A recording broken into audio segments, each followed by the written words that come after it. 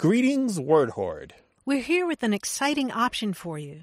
A version of our podcast without any ads. That's right. No advertising interruptions, just the content you love, ready to go in your favorite podcast apps like Spotify and Apple Podcasts. It's another way to support the show, ensuring that we keep bringing you the word stories and language explorations that you love.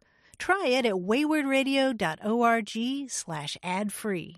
And it's affordable. For just a small subscription fee, you can enjoy A Way with Words uninterrupted, except by us. Plus, it makes a great gift. Know somebody who loves language as much as you do? Give them the gift of words. Easy to sign up, easy to enjoy. It's the same A Way with Words, just streamlined for your listening pleasure. Go to waywardradio.org/ad-free. Support us, support the show, and enjoy an ad-free listening experience. waywardradio.org/ad-free. Thank you. Welcome to another minicast from A Way with Words. I'm Grant Barrett.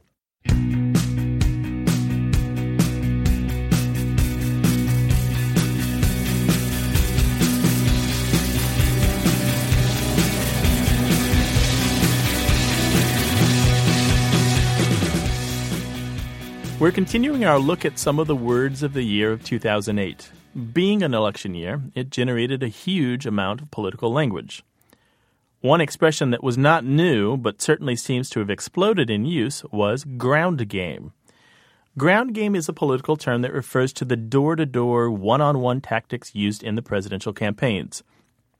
The victory of the Obama campaign in particular has been widely credited to its voter registration drives, its organized efforts to sway undecided or independent voters, its email list, and its repeated reminders of when and where to vote. Ground game has its roots in sports. In football, playing a ground game is about not kicking or passing, but pushing the ball step by step toward the goal with scrimmaging. It's a slog to the end zone, but it avoids investing too much hope in a single play. In martial arts, a ground game is the kind of fighting that happens on the mat or floor, as opposed to the kicking and punching that happens when standing up. It puts the combatants face to face. This, too, is a tough slog toward victory, though perhaps a more sure one, as it does not rely on a miraculous kick or punch.